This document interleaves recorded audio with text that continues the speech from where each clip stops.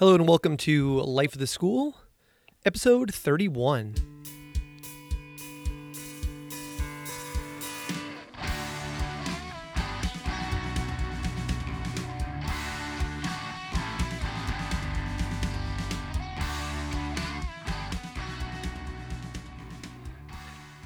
Hello, my name is Aaron Matthew, and I'm a biology teacher from Acton-Boxborough Regional High School. Each episode of Life of the School, I like to sit down with a fellow life science teacher and ask how they get in the classroom, what are they currently working on, and what are they looking forward to in the future. This episode, I sit down with Caitlin Ulock. Caitlin teaches AP Biology and is a science instructional leader at Pittsford Mendon High School in Rochester, New York. Caitlin is an active leader in both the state of New York and nationally. Caitlin was a 2016-2017 Science Teacher Association of the State of New York, or STANIS, Central Western Section Association representative for biology. She has also been part of the State of New York Master Teacher Program. Nationally, Caitlin is a member of the NABT BSCS AP Biology Leadership Academy and is presented at the NSTA National Conference. Caitlin recently published in the NSTA journal, The Science Teacher. You can follow Caitlin's occasional postings on Twitter at CULLOCK. Welcome, Caitlin. Hi. Hi, Caitlin. So, as I mentioned, you were from the NABT BSCS AP Biology Teacher Academy, and that's where we actually met, was at the AP Leadership, or sort of the AP Academy this summer, where you were a presenter and I was a participant. So, how you been doing since then? How was your summer? Busy. I thought maybe I would take it easy this summer and not work quite so much, but that did not work out well for me. So, so, so I just kept working all summer long and then went back to school last week. Yeah, this is now this will come out the second week of September, but we both just finished week one with students, which organizing this conversation was very harrowing, as we were both sort of like, that sort of first week, the pacing is just crazy. You forget, maybe it's just me, but I forgot what the pacing of the school year is like during the summer. It's very tiring. Yeah, I already had open house. Oh, wow. Second day of school. Oh, wow. Yeah, we don't have ours Yeah. until October this year, which is on the late side for us. We're usually late September, but this year we're not going to have that until October. So. Oh, that's nice though. Yeah, well, I'll actually know the names of all of my students. Yeah, I didn't know any names. I was just shaking parents' hands, smiling because I don't know who their child is quite yet. Yeah, I remember that. There was a year, a few years back where it was like we had it was like the second or third week of school, or for whatever reason, and all the parents are coming in, and at the time I had like honors bio, and I had like 30 some odd kids in all those classes, and all the parents were coming up and shaking my hand and introducing themselves and saying whose kid they were, and I was like, okay. And I felt bad because it was so early in the year that, I knew the names, but I didn't know the kids yet. It was just so early in the year, for these freshmen and sophomores. So Yeah. I'm looking forward to that. That's the fun part, getting to know the kids and getting to work with them. So. Yeah, I think I'm just as nervous about that first week of school as the kids are. I do not like it when I don't know their names and I'm not, I don't know their personalities. And so I love to just clear that first week and move forward. Yeah. I don't know if you're like me. I don't sleep well. No, I don't either. I had a back to school dream, like one of those nightmares, I think early August. That was very early. Yeah, I don't have the back to school nightmare. Somebody was talking about that somewhere, about the back to school nightmare. I don't get the back to school nightmare, but my mind's like racing. Like I have that laundry list. I wake up at 3:00 in the morning and I'm like, all right, I need to get that photocopied and I need to make sure I get those lab materials ready. And Yeah, no, this was one of those bad ones, where you're up in front of classes of kids and you have nothing ready and you're just running around like a crazy person trying to get everything together. I hate those ones well, because that would never happen. That never happens for real. I'm never up in front of the kids and not prepared. yeah. Now, hopefully, now I don't have that nightmare. I don't think I've ever had that one, but hopefully not.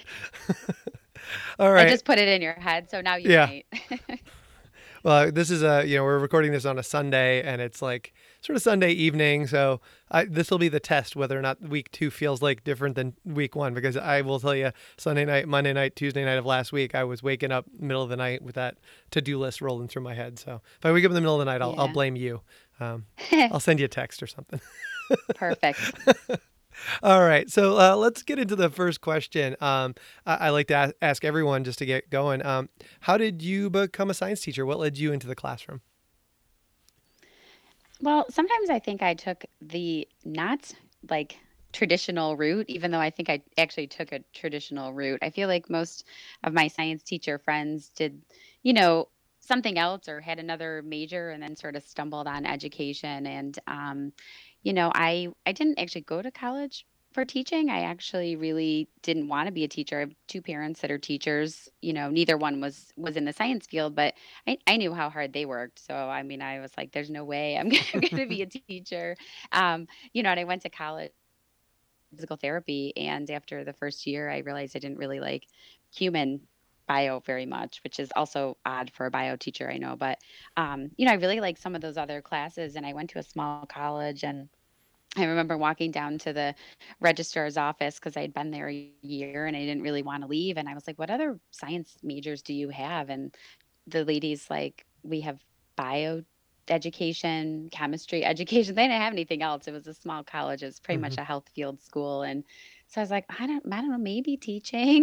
Maybe I'll try teaching. And I'd always done quite a bit of stuff you know, with students even when I was in college and so I don't know, that's kind of how I stumbled on it, and I went right from college right into teaching, and that's pretty much what I've been doing since. So on the upside, I can actually retire, at 55 if I actually want to. Yeah. So I'll get those 30 years in before I turn 55. Yeah. I've had a very similar conversation to somebody with people just the other day. For some reason we get this group of teachers um, who are near the end of their career, and they're all talking about it, and then that conversation then leads into people saying how many years they have left, it's a conversation I have a hard time with, because I I just that's just not the way I think. It's not part of my motivation. But um, a lot of people don't realize that I started teaching when I was 22, and that I've been doing this now for this year 22. So uh, Mhm. I say that to them, and I'm like, I go, I guess I have this many years left. It's not quite 55, but it's not too many more than that. And people are like, wait a minute, you can retire that quickly? That soon? Um, but Yeah, I always tell my students, I'm like, I wonder what I'll do in my next career. yeah, I'm like, I wonder what I want to be when I grow up. I'm not sure yet. I haven't committed. Feel like I could have a whole nother career after teaching if I wanted. yeah, I had that. That's pretty much what I had said. I was like, well, I'm not really, I don't really worry about that, because, at this point I have my two kids, and you flash forward, 13, 14 years or something like that, and you go, you know what, 13, 14 years from now, I'm not going to have any kids in the house. In fact, I won't have any kids in college. Like, they're going to, they'll, See, and that's when you'll have all the time in the world to prepare for your job. So yeah, it'll be great. It'll be like, no, you won't have to do the last minute late night lesson planning after everybody goes to bed. You'll have yeah. all night to do it. There's not going to be any U10 soccer coaching in the middle of the week, or, um, Right, or my children that always ask me for last minute homework help, right, as I'm ready to sit down to do my work, they're in crisis over their global homework or something. yeah. Yeah, we were on Friday night. We went out, and my wife was running the dunk tank at the ice cream social, and like, Yeah, oh yeah. so that's those are, it's great. You get to see everyone in the community. It's a great event, but it is one of those things where you flash forward and say, all right, what is my life like in so many years? When people are talking about retirement, it's like, I don't even know who I'm going to be. Like, I I don't know. know what my clock's going to be like. I don't know what those. It's hard to think that far forward when you think about it. But yeah, it's funny. I think of all the people I've talked to, you do not have the most. Yours is not a traditional start. I think there are a bunch of people who sort of fit in that category of deciding to go down the path of education while in college, but just as many, if not more, who are, sort of the successful leaders that I talk to, are people who, you know, went down a different path, sort of went around, and, maybe went after grad school for something, or took a break and worked in outreach, or, like, it's Yeah. a Yeah, really I know a lot diverse of people path. that worked in science fields, Yeah. they were doing all sorts of things. I mean, in the bio world, a lot of people working in labs, Hmm. and realizing that that's what they thought they wanted to do, and then they got there and realized that wasn't, really for them, and so they already had the, bachelor's degree, and so pick up the education degree. And so the only down part to that, like the only down part I think about the path I took, is sometimes I talk to people that got to do some really great things, like working in a lab or doing field work, or and when you do a bioeducation major, you don't always, in a college it's not actually set up for that. You don't always get to do that kind of stuff. And so I think I've kind of stumbled on a lot of PD that's allowed me to Yeah. to play around with some of that stuff, because I didn't really get to do it in my college years. Yeah, I did. I went to a bigger school and I did a little bit of it when I was in college. But as you were talking, I was wondering, like, I love when I get to go and sit down at the bench, and do like lab work or lab research. I did, a fellowship a few years ago. Found it super fascinating. But I have had all those conversations with people who are like, yeah, I went to grad school and I realized I didn't want to sit at a lab bench, or I didn't want to do this. And I don't know what 23-year-old me would have been like, you know, um, if I had gone down that path. Would I have found it as interesting and as engaging, um, had I done it then? Right. Yeah, I know. I don't know. As I said, I was a different person back then, just like we're talking about projecting forward. I certainly was, Yeah, I, yeah. I mean, I I thought can, I was going to go to I thought I was going to go to medical school, hmm and I feel like I tossed around the Peace Corps for a while in my head. I had a whole different plan at 17, and so I think that's, gives you a different perspective though when you get to that end of things as a parent. Now I have a 17-year-old who, much like me, is he loves biology and he thinks he might want to go in the health field. And I feel like he's he's following the same path. He's slowly saying, well, first you want to be a doctor. And I was like, maybe a PA. Maybe I don't know what I want to do. And so, I'm sort of trying to help him, go to a bigger place where he's going to stumble on some science fields, maybe a health field, but maybe something else, maybe yeah, teaching, maybe something else, but, not to be somewhere where his options are so limited, because I don't think he really knows quite yet. yeah. That's why I tell the kids, I go don't to, think kids really do see that. What do no. they see for science fields, when they're in high school? It's limited. Well, for me, the kids I talk to, they glom onto an idea that I'm going to go and do this thing. And do they know what a biomedical engineer is? My guess is that most of them don't. But the number Yeah, of kids who right. put that as a potential field they're going to go down, is a lot. I have a lot of kids who say that's a field they're really interested in, and I was like, okay, Yeah. do you know what that is? So I But was, even medical school, it's a big yeah, time commitment. oh yeah, It's great if you can do it, but it's expensive, and and you're in school for a long time. And sometimes once you get started and you realize how much work school is, adding on an extra batch of years doesn't sound so fun anymore. yeah. I know a lot of MD PhDs, who they do MD PhD for a variety of reasons. Some it's to keep their ideas open, and I've talked to a bunch of them, and it's interesting to talk to people while they're in the midst of that journey and the midst of that frustration. Um, it's you get a really interesting perspective on that time commitment that they've put in, and what are they going to do with this at the other end. And um, yeah, it's clear that not everyone has the same path to wherever they go. Um, but I keeping Yeah, the I might have yeah. told you this at the RTA. I can't remember, but I was listening on the radio and they were talking about like top careers that kids want to be when they grow up. Uh-huh. And it used to be things like doctor and firefighter. I mean, they're asking younger kids, and I had to laugh because I don't know if it was the number one thing, but it was right at the top. If you ask kids today, the number one thing they want to be is a YouTuber. I mean, I have a 10-year-old and he is fascinated with, he follows his regular batch of YouTubers, but I just had to laugh. I thought, oh, kids are just, kids have so many different options today, don't they? We could make it big on YouTube, why not? Yeah. You'll have to bring Paul Anderson on that. We'll have to ask him if that's what his career was. Paul, Yes. Paul, were you a YouTuber? He's He was never. he was a pioneer He of that, was. I guess, of the kids wanting to be a YouTuber, apparently. He's the YouTuber all the science teachers want to be. Exactly. Yeah, I know that was on my list of things I want to be when I grow up. I want to be just like Paul Anderson. I thought I would love to be Paul Anderson when I grow up.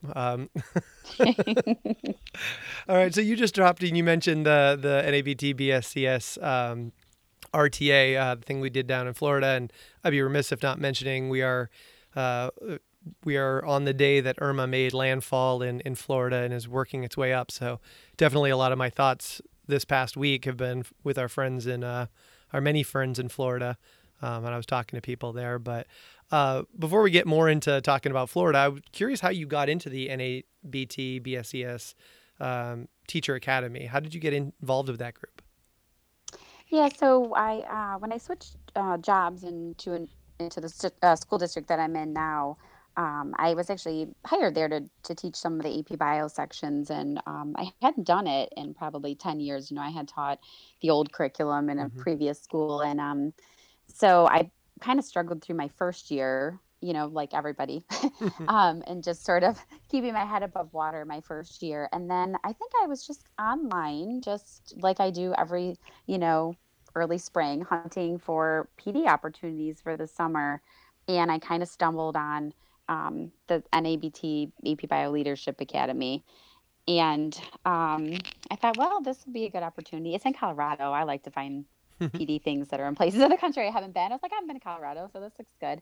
And so I was able to go that summer, and it was a 2-year commitment. So I spent a week there that summer, and then we follow up at the NABT conference, and actually that was my first time ever going there. I mean, we have a really active state group here in New York, and so Yeah. I've spent a lot of time with that group, and then I've been to NSTA, but I really hadn't had an opportunity to go to NABT. So I got to go there and met a great group of people. And I just really bought into it. I mean, it helped me reorganize what I do and how I approach the AP class. And it was nice. I kind of already went in with sort of an open mind anyways. I mean, most of us that showed up there had one. So it's always nice to be around other people that are like-minded and, want to be progressive and want to do things different.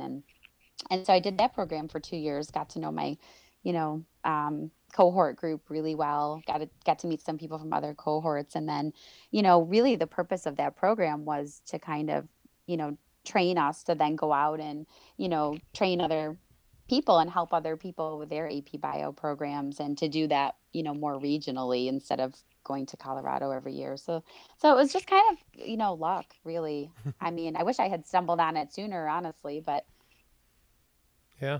I'm so when you were doing that, was this so we're in the new curriculum. So we're probably only a couple of years into the new curriculum at that point when Yeah, you I guys were think it getting was there. right after the second year because I started in the second year. Okay. So, and I had done my AP Summer Institute, which I had a great one up in Connecticut. And, that helped me with the kind of stuff I needed immediately. Yeah. How do I tackle these immediate needs? And so that was great. But, I was kind of at that point in my teaching career anyways, where I was looking for that next level. I didn't want just some other activities I could do in class. Like I wanted really to think about my teaching and my lesson planning and how kids learn. And so that's Mm. what I loved about that program is that's what, everybody in that group really wanted to do is really think about how kids learn. Yeah. Why do we do what we do instead of like just the what to do? Um, Exactly. yeah. So then this past summer, you were in a cohort with or a group, and I think we described a little bit on this when I did the round table with the ladies. You had chosen not to be on the mic on that one. Um, I need to see things first so I know how they go and then I'm fine. yeah, but you were in the room when we were recording that. I think I saw you sitting on the couch. There was a picture up on Twitter, and you're in the room with us that day. Yep. Uh, Yes, and I think I got some slack for that actually from some other of our bio friends for not saying anything, but whatever. well, I'm making up for it now. you're in New York, and so one of the chief agitators is a bigwig, in New York Yeah, circles. I'm So an open target by being in New York. I get that, but so so yeah, the I thought that it was really interesting to go there this past summer and get the people from all over the place, teachers who teach all over the country who had been through that leadership group, and then you come together to do that presentation. I guess sort of my question is, you did this past summer. Um, I was there. Where does this go forward? Like, are you six now a team that are gonna move together? Are you and the other cohorts gonna continue to roll out summer trainings similar to that? What's the? I mean, you may not know any of these questions, but I know some of them. okay. Yeah, no, so I mean, I think the premise behind that, and which is what I love so much about the BSCS programs, is really it was our program last summer with the six of us was really to, allow us to um, do one of those regional training programs, but still have that support, and while we're learning, how to do this as trainers. And so that's kind of how we ended up as a group of six. So there were a couple other around the country. There were two new groups last summer, each that had six facilitators, and I think the idea is, we did that one. We had our support, both on site and off site, and that now we kind of um, sit down as a group and decide how we want to move forward. And so I think that's where we are right now. We've already started meeting to decide exactly what we want to do. We're really interested in bringing one to the Northeast, Mm-hmm. where Vail is up in Connecticut. So that's we're kind of playing with that one a little bit, and then potentially trying another one in Florida. And so I think the idea is we'll probably split into two teams geographically, although we haven't exactly committed if that's how we're going to do it. But my guess is although I love going to Florida, think I'll probably be in Connecticut because it's a little closer to me. But I really did enjoy going somewhere a little warmer. But so that I think that's probably what we're going to do. So our goal is kind of just to keep going. I mean, I think that the need is there not just for AP bio teachers, but other bio teachers. I know, in New York, for example, we're just getting rolling on our new standards. And so I actually almost sent a chemistry teacher to the RTA that was in New York last summer. I said, I know it says bio, but it's all useful. It doesn't matter if you don't teach biology. I think the strategies and the research behind it is good for anybody. Well, I was actually on Friday afternoon. I was using the explanation tool. I had taken the explanation tool that we had worked on at the regional teacher academy, and I was making it not for my APs, but for my first year bio course. Because as you were saying, I think a lot of the practices and a lot of the why do you do what you do make sense for so many classes, not just those AP students. So yeah, I completely Yeah, agree with you no, with that. I've done a lot of those. Part of our criteria or requirement, I guess you might call it, for being in the program initially was that we would try to share some of the stuff that we learned even in our own area, not as a full 5-week program, but we were supposed to each year go and do something. So maybe in our district or, in our region. And so I did a few different workshops on things that came from that just locally in New York, Mm-hmm. and they were for teachers of all different areas in the sciences and K-12 really. So I think that they're really useful. Yeah, and I was saying that the summer I kept on going around, and I felt like there were so many themes that sort of ran through the work that we did in that AP workshop, and I was going and getting together also with teachers who were, in POGIL it was chemistry and biology and computer science teachers, and a lot of the um, checking in, a lot of the formative tasks that we were doing at that program were the same that you guys were modeling for us down in Florida. So I think good teaching is good teaching. I'm glad. I'm excited to hear that you guys are going to continue that on because I definitely think it's going to have a huge impact. It has such a different feel than the workshop that you do when that first AP Academy you go through, which is like these are all the labs, and this is what the Yeah, questions look like. yeah, which is good and super helpful. Oh Yeah, yeah. I think the real point, and the real difference behind the programs is that the purpose of our program is really to build a community, a network of teachers that can support each other, beyond the workshop. And that is something I do feel like I have. I have my cohort of people that I went through the program with. I have people now in the other cohorts, and now we've got our group, from our Florida Mm-hmm. RTA. And so it's all these connections that you make. And I feel like I know so many people, teachers that I can reach out to, because sometimes you feel like an island in your own school. I mean, I'm not the only AP bio teacher in my school, but even that being said, sometimes even just two of you, you're only coming up with so many ideas. Yeah. Yeah. So I think, I mean, how many people are the only AP bio teacher in their school? So, Yeah. I think to be able to seek, those resources and that support from people outside of your school is huge. Yeah. From our group, and I haven't said this on the show yet, but I've been actually getting together. I think I'm going to plan to the day this episode gets out. I'll be having a conversation online with both Britt and Merrick from our grouping. We had a conversation last month where we got together and talked for a little bit, and Merrick and I have had a few phone calls and several emails and lots of digital communication. Even since that, so we've sort of maintained a sort of little small subset of community, trying to maintain a little connection as we get into the school year to help each other out and support one another. Um, Yeah, that's great. See, that's the stuff we love to hear.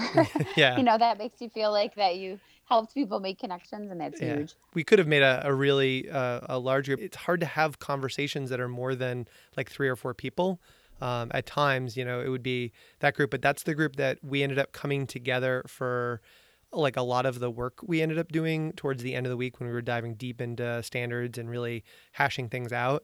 And I think that's the reason we've kept that connection together. But Merrick's going through the AP curriculum for the first time, and so for him to talk to me, um, I've been through this curriculum for, I taught in the old system, taught in the new system. I've taught it for many more years, and I have a co-teacher who's been teaching the AP curriculum for 15 consecutive years or something like that. So we have this wealth of resources. I'm like more than happy to share everything I've got, Yeah. but also to engage in those conversations because the work that I do, um, it's a little, I mean, it gets a little stale. Like I was saying this just, to the teacher I work with, he's been doing it for a long time. We've been working together for a long time.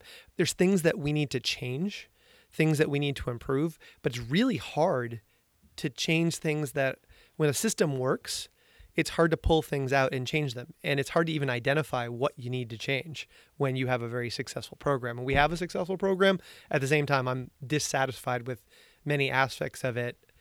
In some ways, it's like nicer to start fresh, like throw it all out Yeah. and Yeah. do the thing. But because of because of our success and our program, and we're actually starting to grow again in size, there is a hesitation to take some aspects out. You need some deep thinking and deep reflection to know what's working and what's not. And as you were saying, like the pacing of the year and even just those conversations, you're not always great at having those conversations with people you work with in the building to identify those things. So Yeah. I'm No, I looking forward agree. to the year to get those other voices in to help me out. So Yeah. Good. yeah, it's good. And I'm also, I have not booked it, but it's happening this week. By the time the show comes out, I'm hoping all my NABT stuff's booked. So, um, Perfect. I know. I'm crossing my fingers. I don't know if I'm going to make it because it always conflicts with with the New York State conference for me. oh, So it becomes such a, I'm usually leaving NEB2 early and arriving to Stanny's late. And since I have that other role in Stanny's, it makes life a little bit difficult. So I have to sit down, look at the calendar, and see what I can pull off. yeah, that's the last little bit I got to do. I got to make sure that it works for the calendar for the family. And it on all of my initial looks, it looks like I got that clear um, to go out to St. Louis this year. Um, but I hope you get to part of it. That'll be, Yeah, I hope I do too. Because I've actually really enjoyed it. It's kind of like a little reunion too of all my friends. But yeah, yeah, definitely looking forward to that. All right.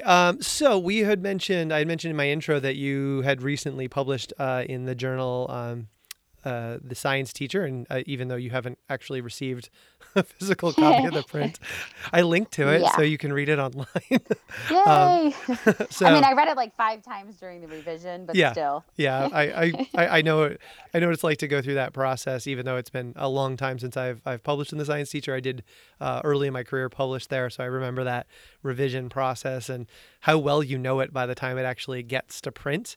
But I'm curious.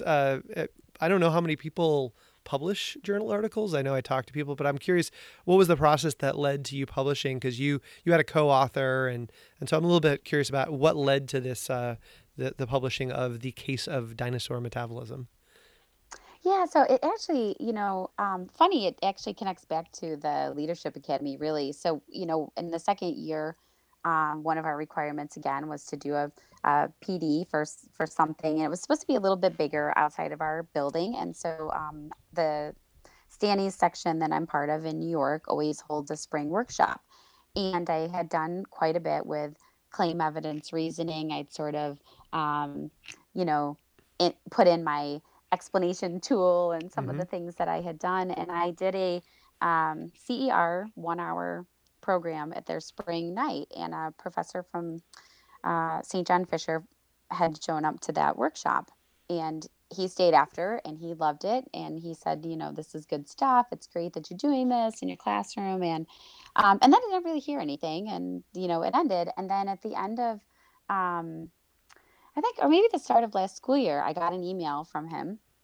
He had tracked me down and he said that, do you have any interest in working with me on an article for the science teacher? And quite frankly, I don't really like to write that much. So this sounded like a great opportunity for me because I'm always like, I should put something in one of these magazines, but it seems like a lot of work. Uh, And he said, I'd love to come. And he did it with another teacher in my area. And he's like, I'd love to come and we can work out the lesson. And then, you can do the lesson, do what you do best. And I'll come and observe. And then we'll, draft out the article and so on. And so that's pretty much what happened. We tossed around a bunch of ideas. I had a few things I had done the previous year, and I said, well, these are the topics, I've done stuff, what do you want to do? And he really liked the dinosaur one. I was actually pushing for another one. It was kind of funny. But he just thought the dinosaur one was great. We were trying to pick a topic that we thought might be something that's not been in there a lot. We didn't want to try to step on things that had already been in there. We were really shooting for this particular issue because it was supposed to be all about argumentation. mm-hmm.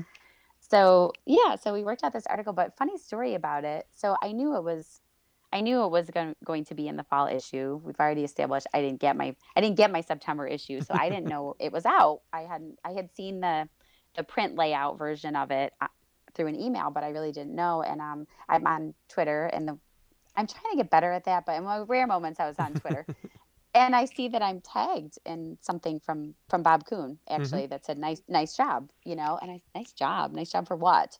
Um, and I finally tracked down the original, conversation, and some other teacher had posted, "Oh, I'm just loving this article, or this new issue of the Science Teacher. I'm loving the Dino article," and that's how I found out it was even out. So I was like, "Oh my gosh, my article's out, and I haven't even seen it." And some random person on Twitter likes it, so this is great. And then to find out it got the cover picture was super exciting. Yeah. So it was a great opportunity. I mean, I would, recommend it for anybody because I got to learn so much about that revision process too. The feedback that you get on your first draft is huge. And you have to go through and decide what do you want to fix and what are you not willing to fix, and just an experience I never had before. So I really liked it.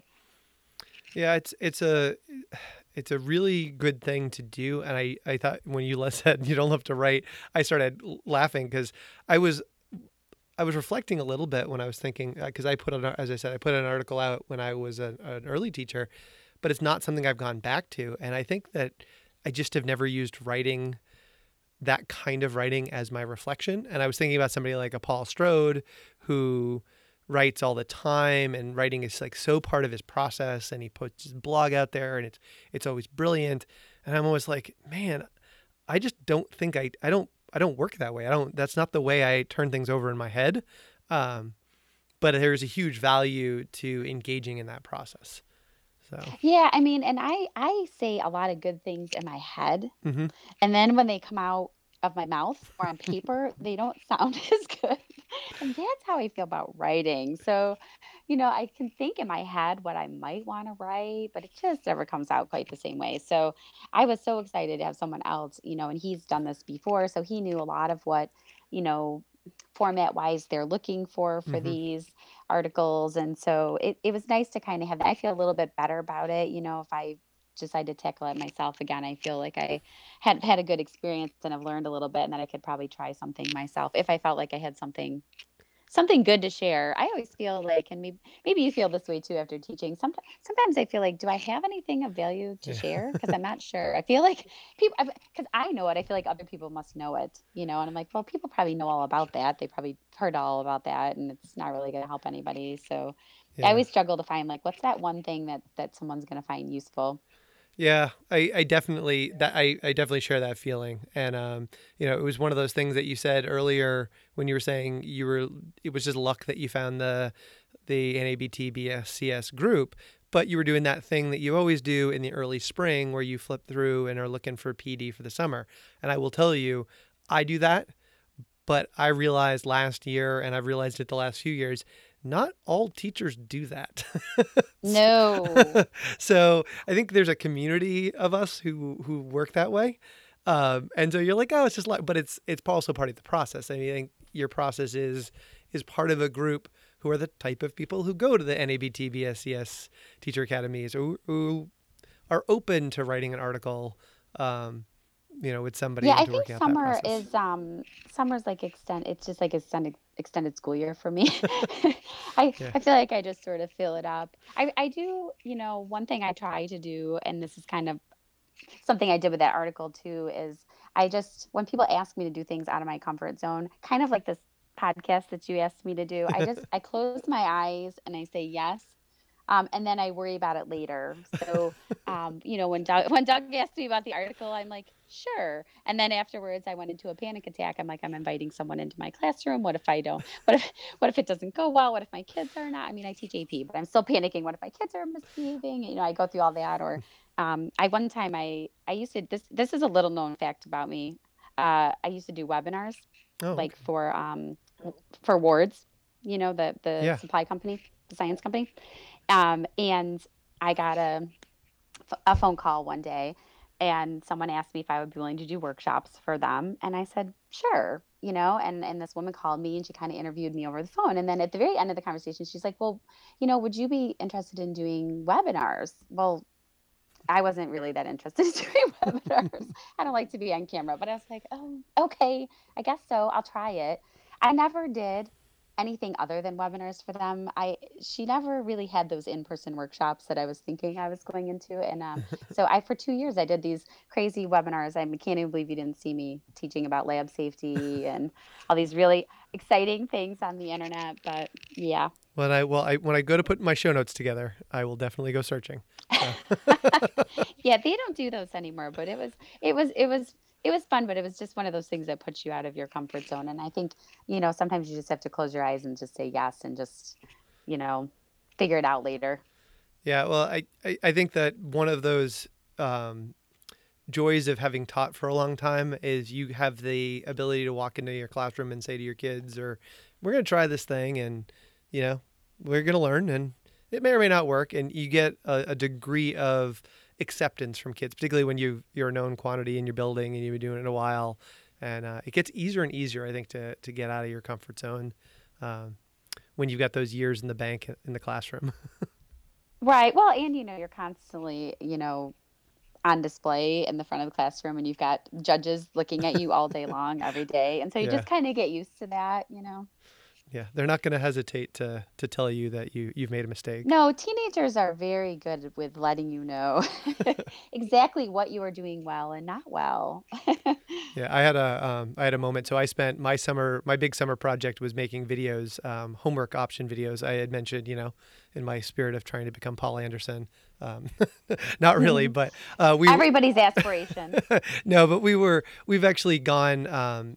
We're doing a little bit of a flip blended model. We're playing a bit with homework options. It's something that I've had in my head for a little while of doing. And I decided this summer was the summer I was going to jump in and dedicate a bunch of times. But my second video, apparently, that I had finished, in July or whatever and put up on YouTube, I had a girl email me on Friday night that they were working ahead on their homework because they were totally slammed next week with all of this stuff. And they wanted me to know that 14 minutes into my video, my audio cut out for 2 minutes, which meant, Oh, oops. and I had posted it. And I was like, oh, so fortunately I had a kid who was working ahead, and then saw that and then emailed me. So here it is, it's like 11:45 at night on a Friday. What am I doing? I'm opening up my old the old file, and I'm finding the part that's missing, and I'm fixing it, and then I'm deleting the one that's on YouTube, and I'm reposting this one. you know, Yeah. so like it's one of those things where I'm glad that they're part of this process, and I'm like, yep, we're learning, and we're gonna make mistakes, but man, I'd hope the second Failures are fine. failures are good. You learn from failure. If everything works perfectly, then you don't learn anything. Being perfect is boring. So Yeah, that's not who needs that. who needs to be perfect? So, all right, cool. Yeah, and definitely check out the article. I'm putting the article for the people who are listening. I am linking the article in into my show notes. You thought that it was freely available, Caitlin? Do you, or I'm I think somebody else sent me a link okay. that I think it's on the NSTA site, and I think that it's not accessible. I think they put up an article or two usually from each issue that Yeah. is available to anybody. I wasn't sure if the reason when I clicked on and accessed it, I'm an NSTA member, so I wasn't sure if it just like automatically clicked through for me. But I've put a link that I just did a search and it came up.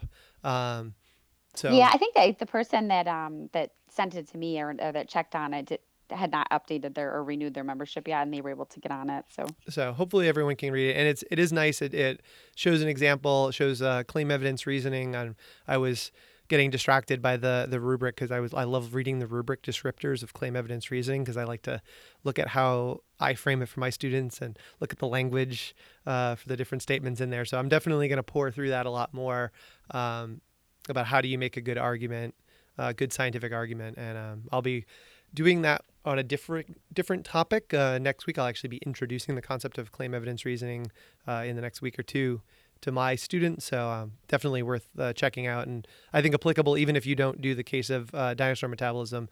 The whole evidence argument is something I can see applying to a lot of different stuff. So that's oh yeah, definitely. a really cool article and really nice example of CER. Um, a slightly different twist on it. I definitely agree that you hit a different note than other articles on CER. So Thanks. cool. All right. So now that we're in the beginning of the school year, and we've already talked about retirement. Somehow in the first 2 minutes of this episode, we talked about retirement, which normally doesn't come up. But between now and 55, what are you looking forward to in the classroom? Oh, let's see. I think for me, especially right now, part of the other responsibilities that I have in my job in Pittsburgh. I mean, I teach in addition to having a teacher leader position, and so we're working a lot on getting ready for these new standards. New York has adopted a variation of NGSS and have been working really hard on our implementation plan. And so I'm really excited to hopefully in the next 3 to 5 years be a critical part of helping my district implement that and Hmm. and just what I'm going to get to see, in terms of change in science education. I think maybe you and I might have had this conversation Yeah. in Florida about just, I work in a great school. I really am super lucky. I teach really good advanced students. And so, in that respect, I'm really lucky. But, I think my school, we need some work to transition from more traditional to some new kind of style of thinking about science. And it's really because our kids are just good. They score well. They Hmm. they do well on state and national tests. And so it's hard to have that incentive to change and do something different. And that's me included. I Yeah. mean, when you can do cartwheels and the kids sometimes don't come out and figure out what they're supposed to be learning, it's hard to know that really that's not the best type of education for students in science, that they need to really be actively involved in. And our students, they like us to give them the answers. They always want to know, well, what's the right answer? Hmm. They don't like to leave without having a correct answer. So trying to get our students to move more towards applying those science skills and practices is going to be huge. I think it's important for them down the road in their jobs. I tell them all the time, I'm like, you're going into a different world. You're gonna have to think differently. You're gonna have to know how to use information. And so, I know you're gonna do okay on the AP Bio exam. That's not my ultimate goal for you, though, really. It's a goal, Hmm. but ultimately, I want you guys to be real, good critical thinkers and problem solvers and look at things scientifically. So that's my biggest, and most exciting thing is I think we're gonna see some big changes in New York. Yeah. Yeah. I was at one of those workshops. I was an interloper. Uh, You snuck into a New York workshop. I don't know how you got in. You I, must you I, must know people. yeah, I know the same important person who gives you a hard time. So, so yeah, the thing that you said about the changing there, it made me immediately think to the activity I did on the first day with my freshmen. We do a freshman orientation day, and I stole from Lee Ferguson because why not? Because you should always Yeah, steal she's from Lee. amazing. Yeah, and Lee had posted up these pictures of Post-it notes that she had the kids writing different things out, and so I did an activity like that on our freshman orientation day, and I put a series of questions. But one of the questions I had asked was, um, I do well in class when my teacher blanks, and I had a lot of my honors freshmen say, lectures. Like that was their answer. Like Yeah. that's what they want. And it wasn't all of them, and most of the kids were checks for understanding and learns and a lot of really positive, really good reflective things. But there were still in each class like two or three kids who said, lectures. Like that's what they expect. Um, Yeah. and I that's think that's definitely true. yeah. I it takes me a little bit at the start of the school year to sell my system, in my classroom to my students, because it doesn't look like a lot of other classrooms that they're in, and to get them to understand that I'm not going to be standing in front of them, a lot. But when I finally get buy-in, a lot of kids do give me good feedback at the end, but it's every year, it's always that, try to get them on your side. I mean, I spent my entire first day of class teaching them about failure and mindset. If this is what you had to do for AP kids, be ready for failure, you guys. It's okay. Yeah. And that to me, that's important because, we have I do standards based grading. We've got a Oh wow. redo kind of policy, and kids have the opportunity to fail. And I think for those advanced students especially, they're not comfortable failing. Failing for them is huge. They've got big goals and aspirations, and 2 points in a GPA is devastating to some of these kids. And so I actually, a good story about that though, one of my coworkers said to me, she said, yeah, I heard a couple of girls walking down the hallway after the first day of classes, and they were saying, one girl said to the other, I'm feeling a lot less stressed about science now because I can redo my ones and twos. And that was huge for me. Yeah. Was I don't want them to come in being really stressed about it and fighting for those half points and points. Yeah. It's you either get it or you don't get it, and then you got to get it. So Yeah. um I I was really glad somebody actually was really excited about that, because usually it's the opposite. They're usually in a panic about getting a 1 through 4 and not a 90. yeah, I think the kids are moving that direction. I wonder how much about the adults. uh, Yeah, harder, much harder for the adults. yeah. I have a co- I've been sharing a lot of standard based grading resources with a fellow teacher in the building who teaches in a different department for me, and we have conversations, and we almost always have this point. Most of the conversations are about like how do you make standards clear and how do you align them out and how do you align your curriculum with them. But we do not have a standards based grading system. But that's where we ultimately get is like how do you sort of subversively make your system in a traditional system standards based like how do you move there. I think there will be Retrofit it yeah. And well temporarily. the thing is I work with other teachers and I collaborate with other teachers, and they're really great teachers and they have great ideas and they are wonderful about teaching and wonderful about changing our practice from one that is content driven to one that is a balance of skills and practice, like really having the moving in that direction. But the conversations that we've had, I think there's one conversation at a time. Like they're okay moving the content from content heavy to balanced with content and skills. If I layer on the idea of standards based grading, Yeah, not that's a every, lot. and it's not to say that they're, they're not in the same headspace.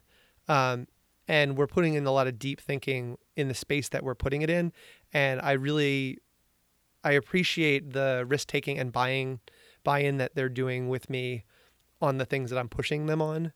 Um, and hopefully I'm being open and being pushed back and being pushed into new areas by these teachers. It to me feels like trying to add on a standards-based grading, even though I think I personally would be very comfortable with it.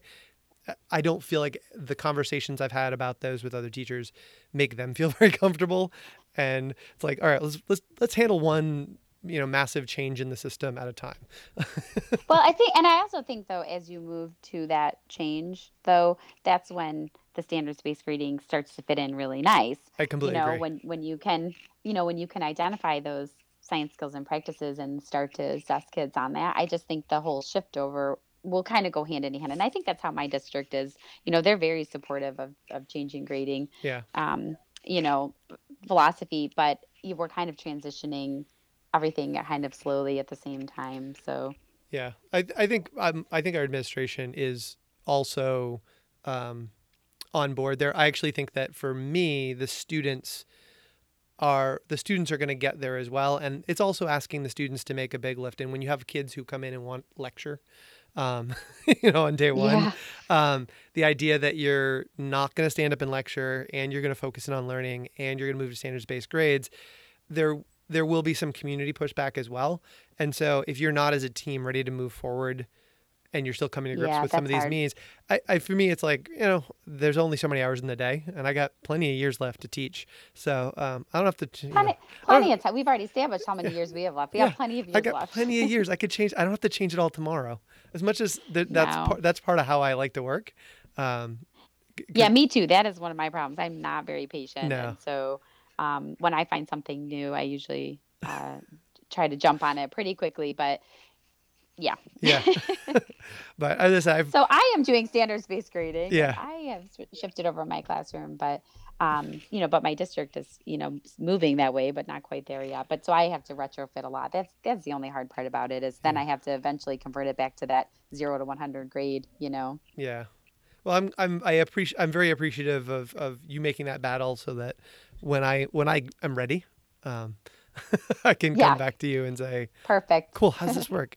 All right, all right. So when you're not in the classroom, and not running PD, what do Yeah. you do that's not like teaching? What do you like to do? That yeah, I mean, there's a lot of things I like to do. However, I have 3 children, so the things that I get to do are few and far between. But I do I love to get outside and, you know, I got to go hiking once this summer. That was a win. I thought I was really excited. But that's kind of what I would choose to do if I had some free time is kind of get out and enjoy nature a little bit. And I do actually I complain about it and I pretend like I don't like it, but I do like running around and Hmm. following my 3 kids and the things that they do and they all play sports right now. And so being soccer mom for a little bit actually is kind of fun. Yeah, I mean, I'm sure I will miss it when it's over. I don't know what will I do with my Monday nights. I don't know. So that's mostly what I do. Yeah, I don't have enough energy or anything to do much else. I don't think. yeah, but it's all right. Family The time's good. parent that parenting thing is a lot of work. And let me tell you, I somebody told me 3 kids wasn't that bad. I don't know who that was. I think it was that was a cruel joke, actually. Yeah, 3 kids is a lot of work. yeah. We have two, and 2 is great. two is 2 is the great. right number. Two is good. Well, today's Sunday. Today's long run day, and my youngest is now 10, and the oldest is a high schooler, and so my wife and I can both go out and run long run at the same time, and somebody doesn't have to stay home. So like Yeah, that's we exciting. can go I, out I and have do a things like driver that. now. I have a driver and Oh a yeah. and a senior and I know it's actually this is what I was actually thinking today was I'm gonna have to regress like a little bit because I'm gonna lose my driver for about 6 months before I get another driver next year. Oh So I was actually in my head I was going, I'm gonna have to do sports pickups again, and I'm gonna have to drop people off at jobs. Like I've been really spoiled the last year. yeah. You Getting a definitely. driver is nice. Yeah, we'll have that for we'll have a brief window where we have a similar deal where we have um, when we have a high school student and a middle school. We're never going to have our kids in the same school again right now we have an elementary and a high school, but at the end of this year, we will no longer have an elementary school student, but they never overlap in a building again. So Yeah. we'll have, So is your 10-year-old in fifth grade then? yeah, he's in fifth grade. So, and then Yeah, they okay. start That's my youngest one too. they start middle school and they start middle school at sixth grade, and yeah, my it's hard to believe that I have a 14-year-old and I go in every day and I talk to 14-year-olds and it's something that I come a little bit to grips with. You know, when you tell the kids you have empathy for what it's like for them when they go home and do their homework, like I have empathy. I get to see it. Like I go home, and Yeah, I mean, I gripe about a lot of the things that I probably do in my own classroom when my kids come home and throw things in my face. I'm like, ah, why'd your teacher give you that yeah, assignment? That take home project? yeah. Well, I don't necessarily gripe, but I definitely, it's definitely a lens that you look through when you can see it in your own kitchen at night. Yeah, I mean, it would be fine if I didn't have to be involved in it, but somehow I always end up getting involved in it. If they would just go do it on their own, it would be fine. Uh, Boys, these are boys. yeah, minor boys too. All right. So before we get to the picks of the episode, do you have any questions for me? No, I can't. I couldn't really think of any. How about well, what are you looking forward to this year? Oh, I'm looking forward to a lot. I would say the biggest thing I'm looking forward to is seeing how the students react to really doing this sort of flip blended model that we're moving to in honors. That's sort of the biggest thing. I did a lot of work this summer cleaning up our learning objectives and putting them into themes. They already sort of were there, but I sort of changed the structure, and I'm giving kids options on their homework and making videos so they could either do textbook outlines or take notes on a video. And the idea there is that it's going to open up the classroom space to do more, labs, to do more activities, to do more peer evaluations, to do more, collaborative group stuff that takes advantage of that time in the room as a community. I feel like in the past, whenever somebody puts together an idea of like, oh, everyone's going to write a CER, or every group's going to do a CER, and they're going to put them up on the wall, and they're going to do gallery walk, and I'd be like, how am I going to do that? I've got a lecture. Like, I've got to get through these notes. That's how we taught. I'm looking forward to freeing up that time by doing the lectures online as homeworks and tying them to those learning objectives so the kids will see that the work they're doing at home ties to those core learning objectives, ties to what we're trying to do, and then we could build off of that. So I'm a little nervous about how they're going to react, but I'm also hopeful and excited and looking to learn from the kids about how to best support them so we can take advantage of the community time in class. So Yeah, that sounds good. yeah, and then Should be fun. yeah, and then but I'm only tackling it with the honors class. So I really am, even though I spent all that time working on AP this summer, I've done very little changing of AP. But You should always tackle things with the honors kids first. well, I think that that's the curriculum that was the more content focused, the more like marching, driving. I feel like in AP we've already revised, and I really feel like my AP curriculum is driven by our labs and our projects. I feel like the content does come secondary in the nature of how we have that class organized. So I don't feel like it needs as radical a change. But I think the lessons learned from working with those honors kids is definitely going to pay dividends when we come back and revisit like how much homework are we assigning in AP, and how many of these readings do we assign, and how much redundancy do we have where we're hitting, making sure that the homeworks tie more to the learning objectives that we're trying to hit and telling that storyline idea. But I didn't make any radical changes to that this year. I kicked that can down the road. So, Next year. yeah. See how much I get through this year on the. That's assuming I can get through the video project I have for honors in 1 year. Right. Yeah, but yes, maybe next year we'll tackle AP that way.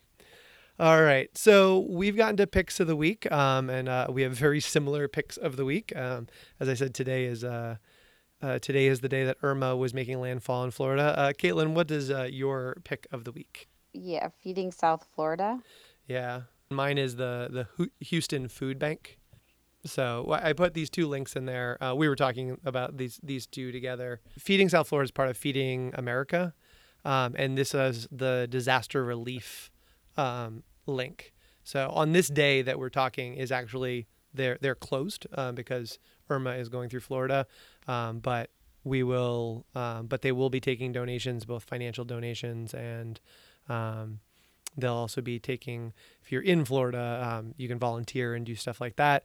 And then I put the Houston Food Bank link in there as well. Our thoughts are definitely with the people down in Florida. She was posting that they're battened down earlier today and telling people to retweet interesting things so that she has something to do. Yeah, I know. Gee, Leslie. Yeah. And then, I mean, Brandon's down in South Florida. He's just outside of Miami. So and half that group was Florida people. So Yeah. so hopefully everybody in Florida is safe. And I know that Houston's still struggling, and they will be. I think both communities are going to be dealing with the impacts of these storms for months to come. It's not going to be a short-term thing. So when this episode comes out, I know the hurricanes will be a few weeks in the past, but still, if you're thinking about supporting people, and it's always a good idea to go back to the food banks. The food banks are always, as I was saying earlier, when we were talking offline, they're part of my family's charitable work has always been food bank focused. We do a lot of stuff with the Worcester Food Bank around where we live, and yeah, I think a lot about food in terms of the charities and helping up in the 2 or 3 weeks after disaster. They do some great work. So Yeah, great. all right, well, thank you so much. Not ending on a bummer, talking about the destruction of the hurricanes that are going through the states, but hopefully we can have a positive outlook by helping them out. But thanks again, Caitlin, for joining me. This has been a good talk. I hope it was painless. I survived. You survived. And Thanks for taking me out of my comfort zone. Yeah. Well, we talked for like 2 hours one night down in Florida in the lobby there. I mean, I can talk. That's not the problem. So thank you for letting me record you as we talked and had another conversation. You're welcome. So let me tell you, my credits, music for this and every episode are done by Jake Jenkins and X Magicians. You can get show notes at Life of the School. That's right at the website, lifeoftheschool.org. You can follow at Life of the School or at Mr. Matthew Tweets to get information from me. I post up links to the shows up on Twitter under both accounts, although the at Mr. Matthew Tweets is a little bit better at doing that. You can also leave me comments or ask follow-up questions. If you have anything for me, you can also do at CULOCK, which is at CULLOCK, if you want to follow Caitlin or tag her or talk to her about her article. She does occasionally post.